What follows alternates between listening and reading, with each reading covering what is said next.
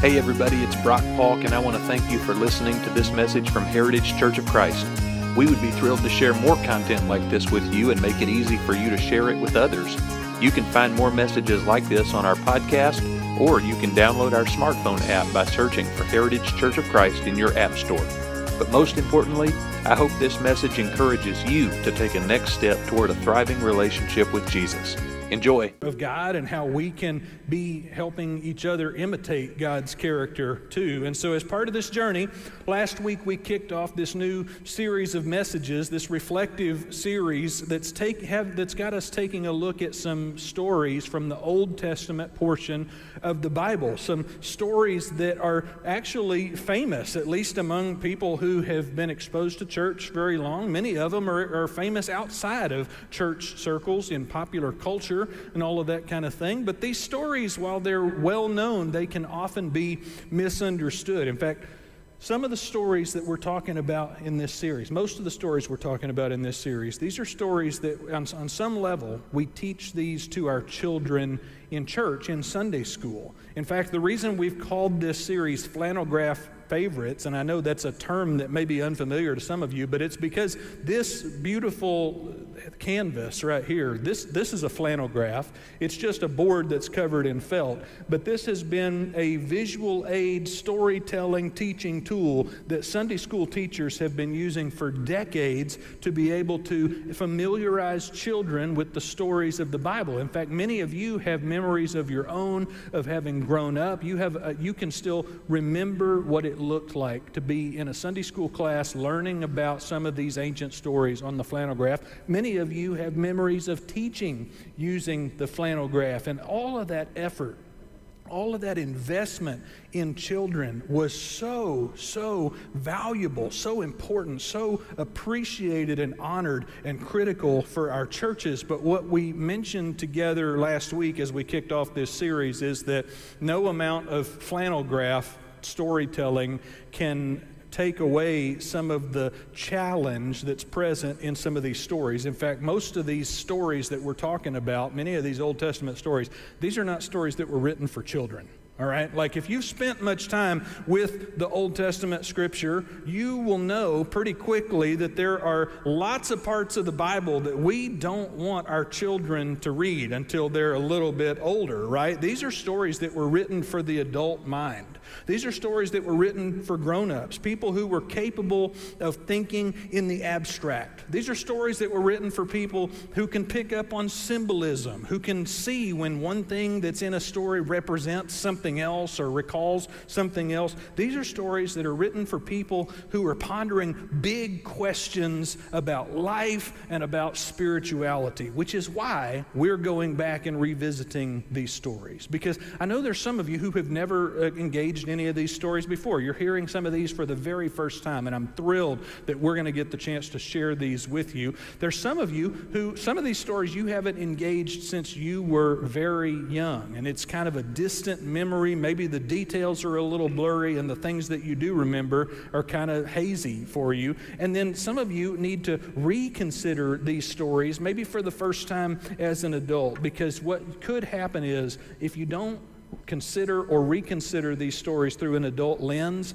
you can be missing out on some incredibly profound lessons about the character of God that ancient people worked very hard to pass down to you and me. And so this summer, we're looking at 9 of those stories. I chose 9 stories for us to work our way through and reflect on together, which means there's a lot of Old Testament stories we're not going to get to this summer. But what we've been doing for these first 2 weeks is we're addressing a couple of challenging stories that are found in what you might call the Bible's introduction. Now, there's not really an introduction, that's separated in the front of your Bible, but Genesis chapters 1 through 11, the first 20% of Genesis or so, these really serve as an introduction to the story of the people of God. And these 11 chapters can be incredibly challenging to read. They can be difficult chapters to understand, and so much of the difficulty stems from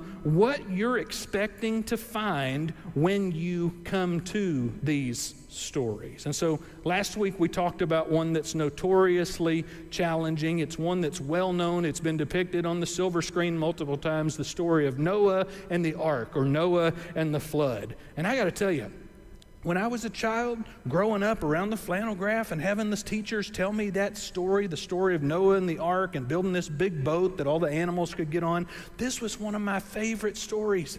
I was fascinated. I grew up on the Gulf Coast and grew up close to a lot of boats and stuff, and so I was fascinated by the idea of a boat that would be big enough to hold a pair of every type of animal on the planet and keep them safe through a global flood. That sounded incredible to me. But as I started growing older, and as I started thinking more critically, and as I started going through different subjects at school, I started to kind of question and reimagine the feasibility of a boat that could hold two of every type of animal in the world.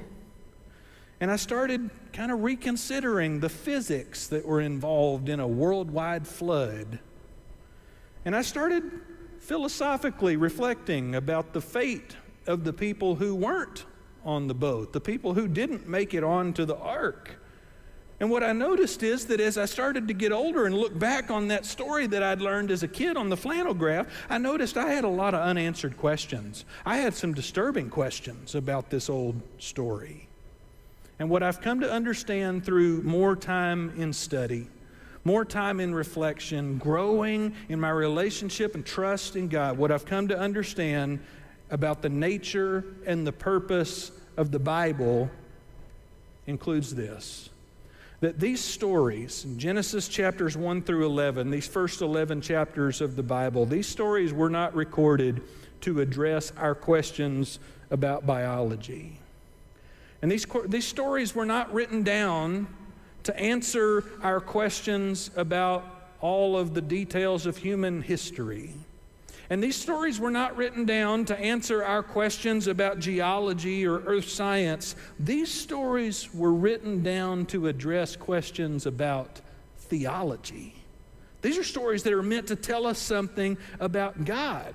These are prehistorical stories that were passed down from generation to generation to generation to explain some spiritual realities. These stories, even though they have people's names in them many times, these are stories about God, which is why last week when we were studying through the flood story together, we endeavored to try to turn our attention away from Noah, away from Noah's family, away from what the people were doing, and turn our attention toward what God was doing. Because the point of the story is to tell us something about God, which is true about our story today as well. Today, we're looking at another infamous story, a story that's pretty well known, but it's okay if you've never heard of it before. This is the story of the Tower of Babel. And this is a story that is connected to the Noah story, the flood story from last week. You see, after the flood, in Genesis chapter 9,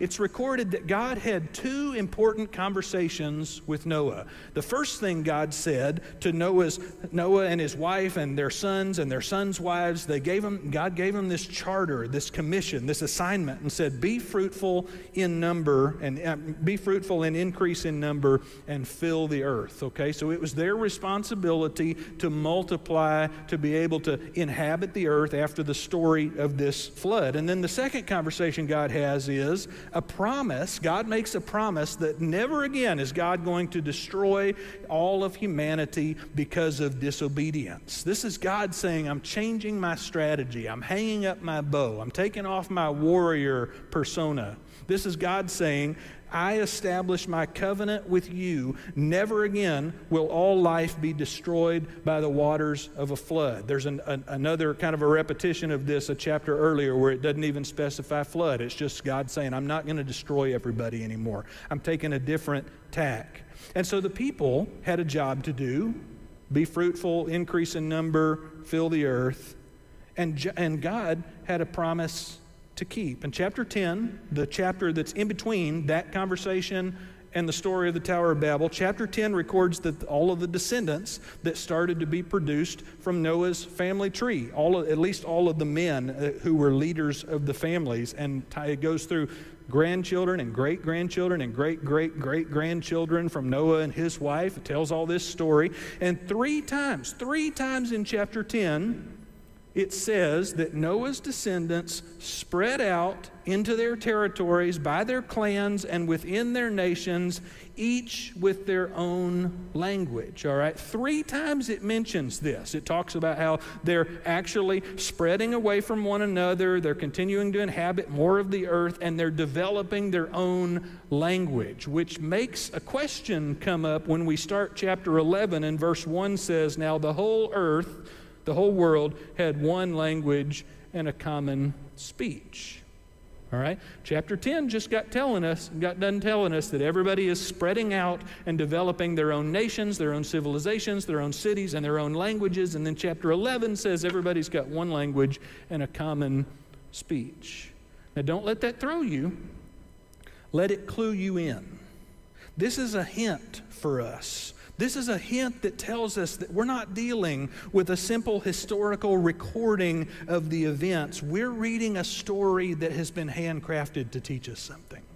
We're reading a story that has been intentionally designed to pass a message on to us. And I realize that based on your history with the Bible, that may be a disconcerting idea, that maybe the story we're about to read has been manipulated, has been orchestrated to try to teach us a lesson. But I want to calm your fears and your nerves there just a little bit by reminding you that Jesus did this all the time.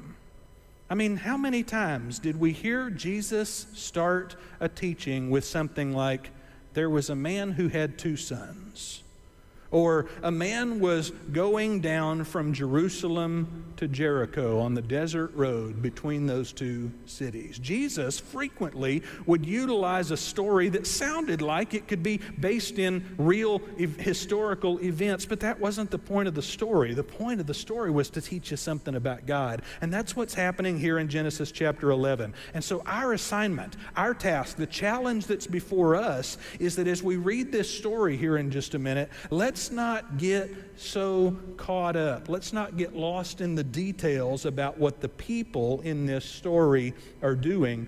Let's focus our attention on what God is doing. Okay? Here's the story. Genesis chapter 11, starting in verse 2. It says, "As people moved eastward, they found a plain," not an airplane, a flat plain. "They found a plain in Shinar, and they settled there. And they said to each other, 'Come, let us make bricks and bake them thoroughly.' And they used brick instead of stone, and they used tar to hold the bricks together, tar for mortar.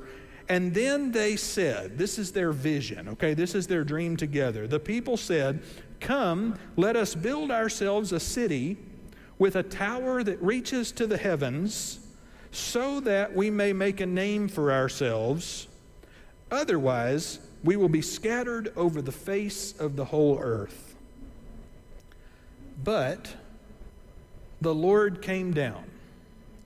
The Lord came down to see the city and the tower that the people were building. And I'm going to stop here and just change the scene so that you can imagine what's going on here with the tower and the city that the people are building. The Lord came down to see the city and the tower. And the Lord said, in verse 6, the Lord said, "If as one people speaking the same language they have begun to do this, then nothing they plan to do will be impossible for them." They won't stop there.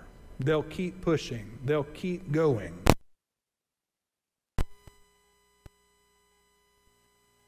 Confuse their language so that they will not understand one another.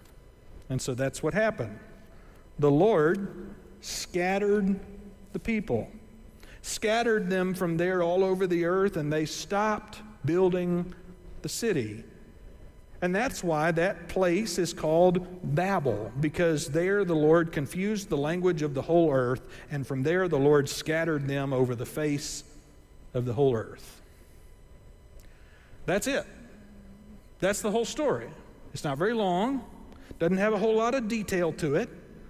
We can look at it in a couple of pieces. We can look at the first half of the story and find that the people came up with this dream, this idea that they're going to build a city and a tower in the interest of making a name for themselves.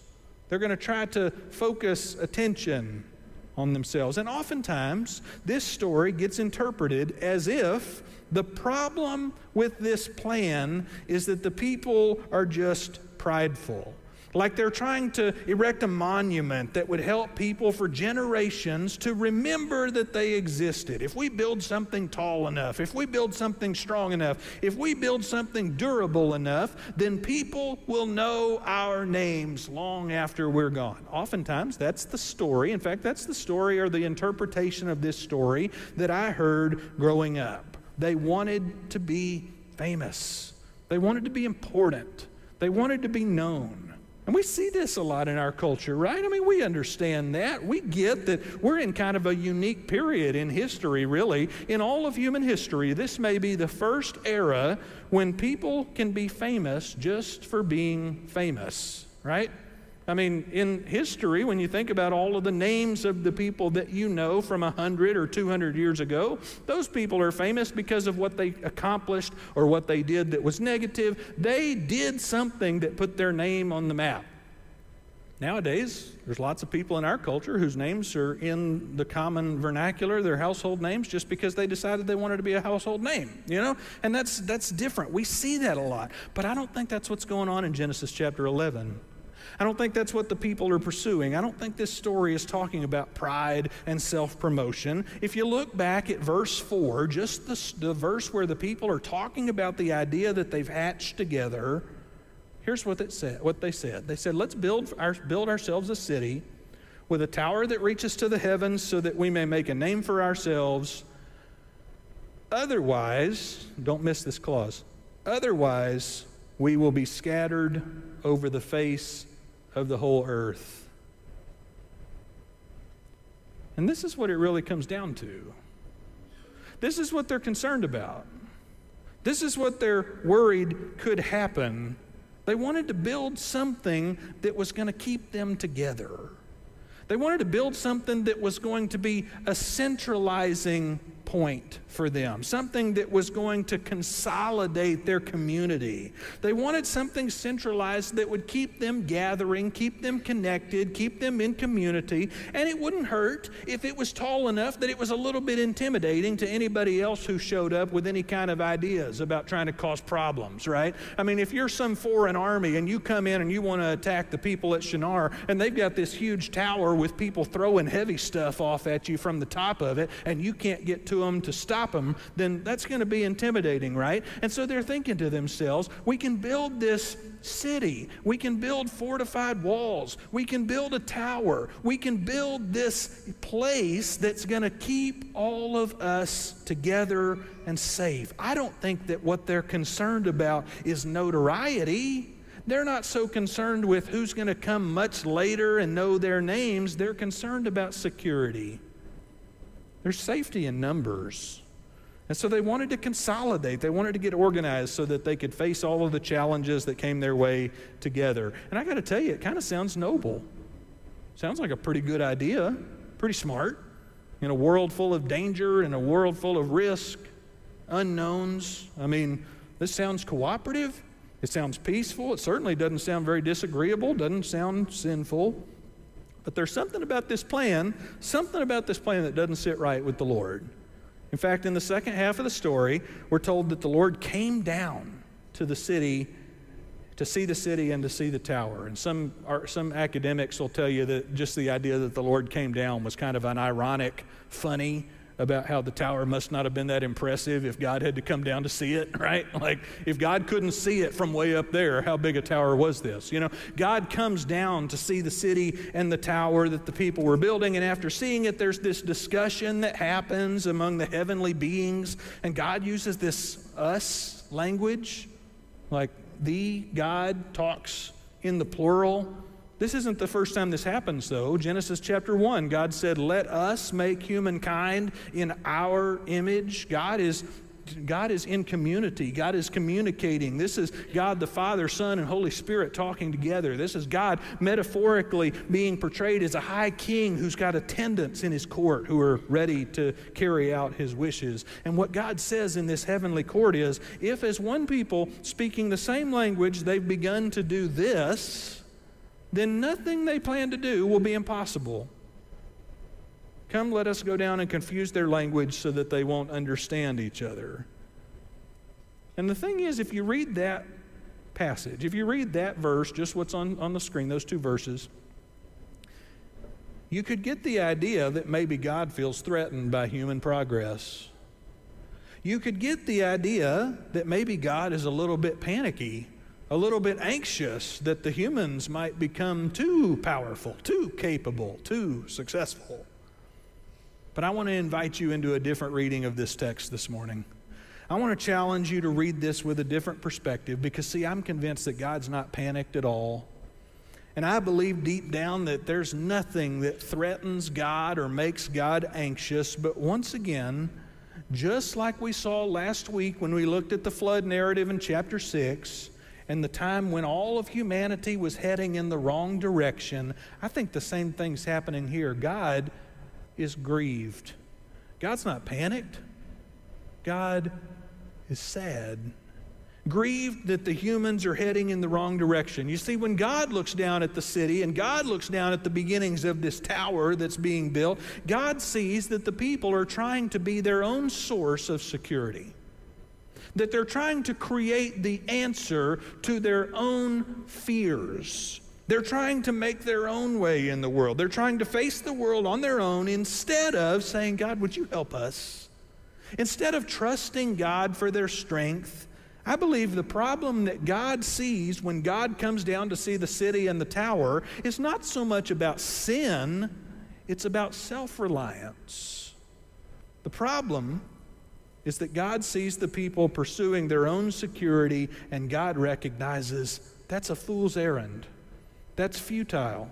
That's never going to work. You're never going to feel safe enough. You're never going to be able to build the city big enough. You're never going to be able to build the tower tall enough. The walls will never be thick enough or strong enough or high enough for everybody in the city to actually feel safe and secure. You're not going to be able to accomplish that. And so God intervenes in a way that protects them from themselves.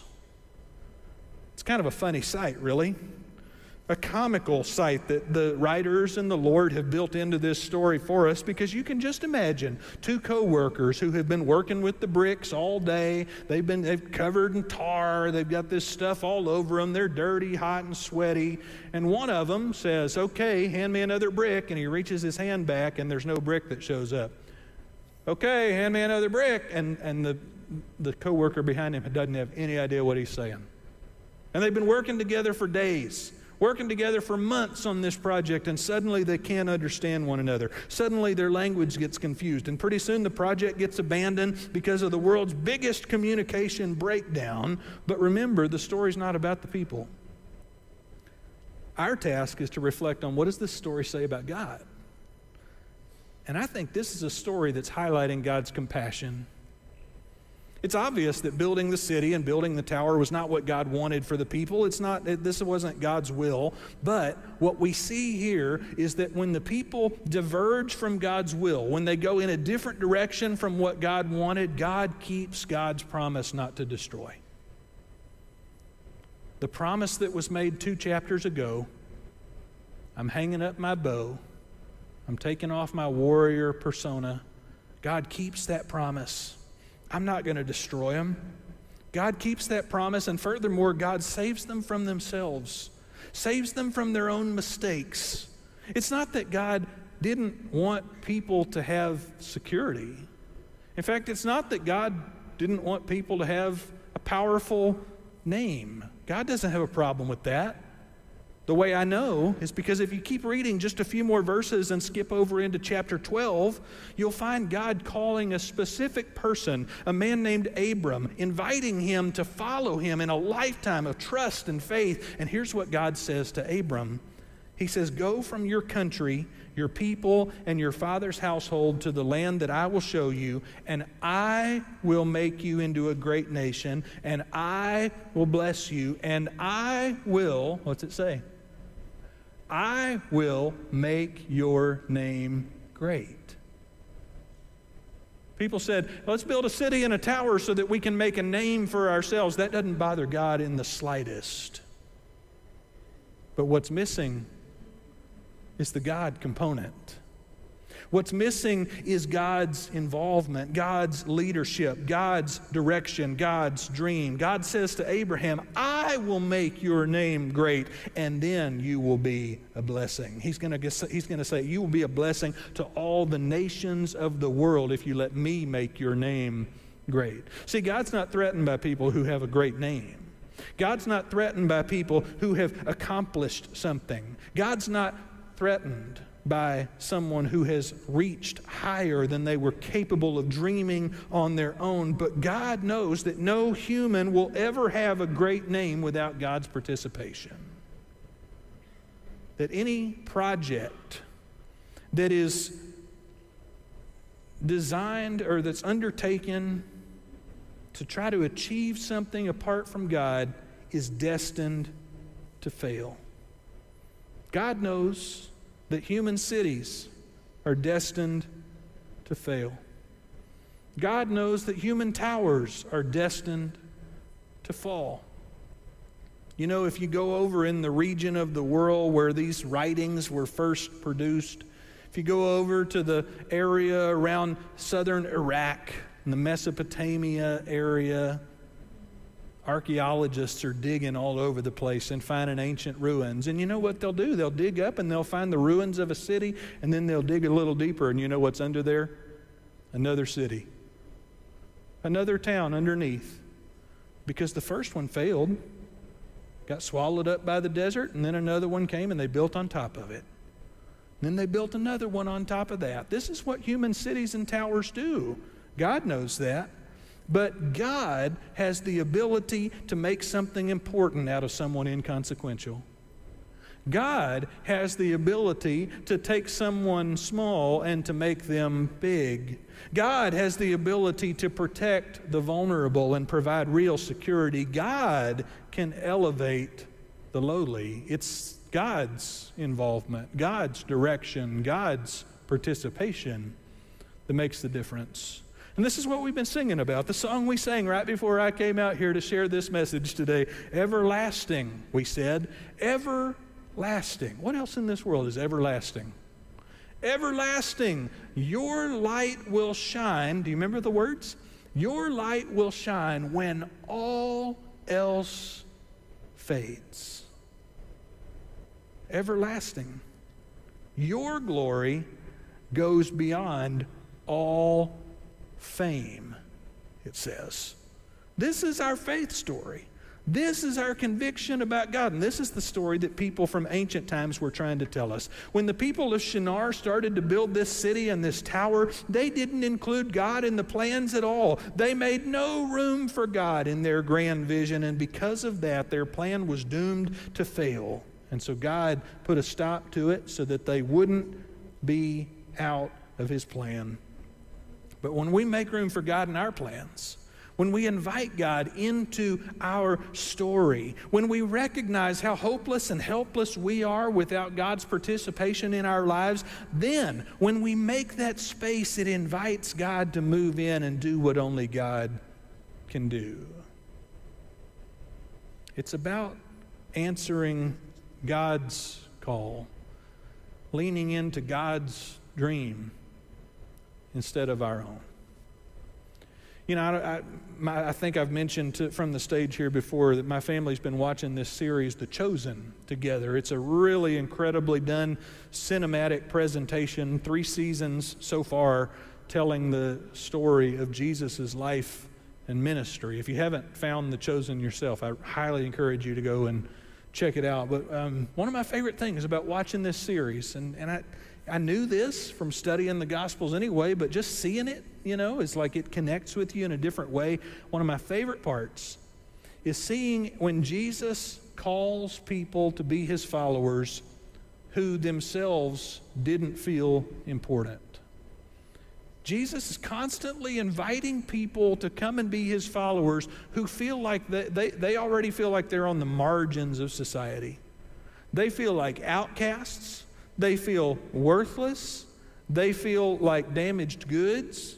They feel like they are the problem, like they don't have anything to offer, anything to contribute. And Jesus keeps going to these people, tax collectors, people that nobody else wanted to invite or include or eat dinner with. And Jesus keeps going to them and saying, come with me.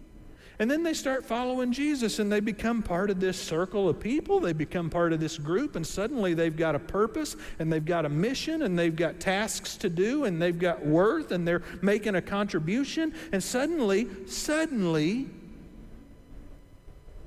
their entire life seems worthwhile and valuable in their own eyes. And you know, the only thing that changed is that Jesus showed up.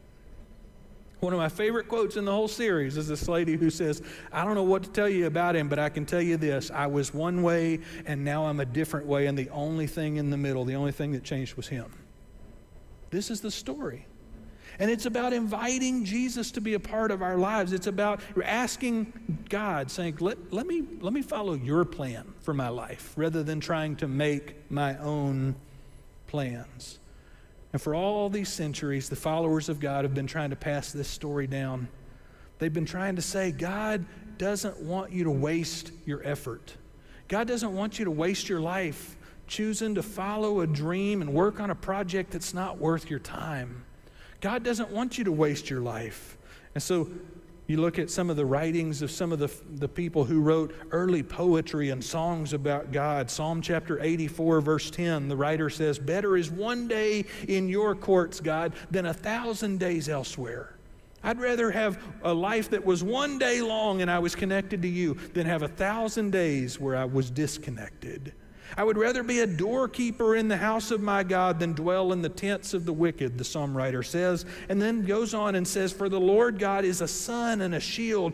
The Lord bestows favor and honor. No good thing does he withhold from those whose walk is blameless. This writer is saying God wants your good. God wants to turn your life into something bigger than you can do on your own, but you've got to make that space. You've got to pursue God's desire. You've got to ask for God's direction. Another wisdom writer in the Old Testament, Proverbs chapter 16, said, commit to the Lord whatever you do. Whatever you do, commit it to God, and he will establish your plans. Some of you remember it being translated, he will make your paths straight. And here's the deal.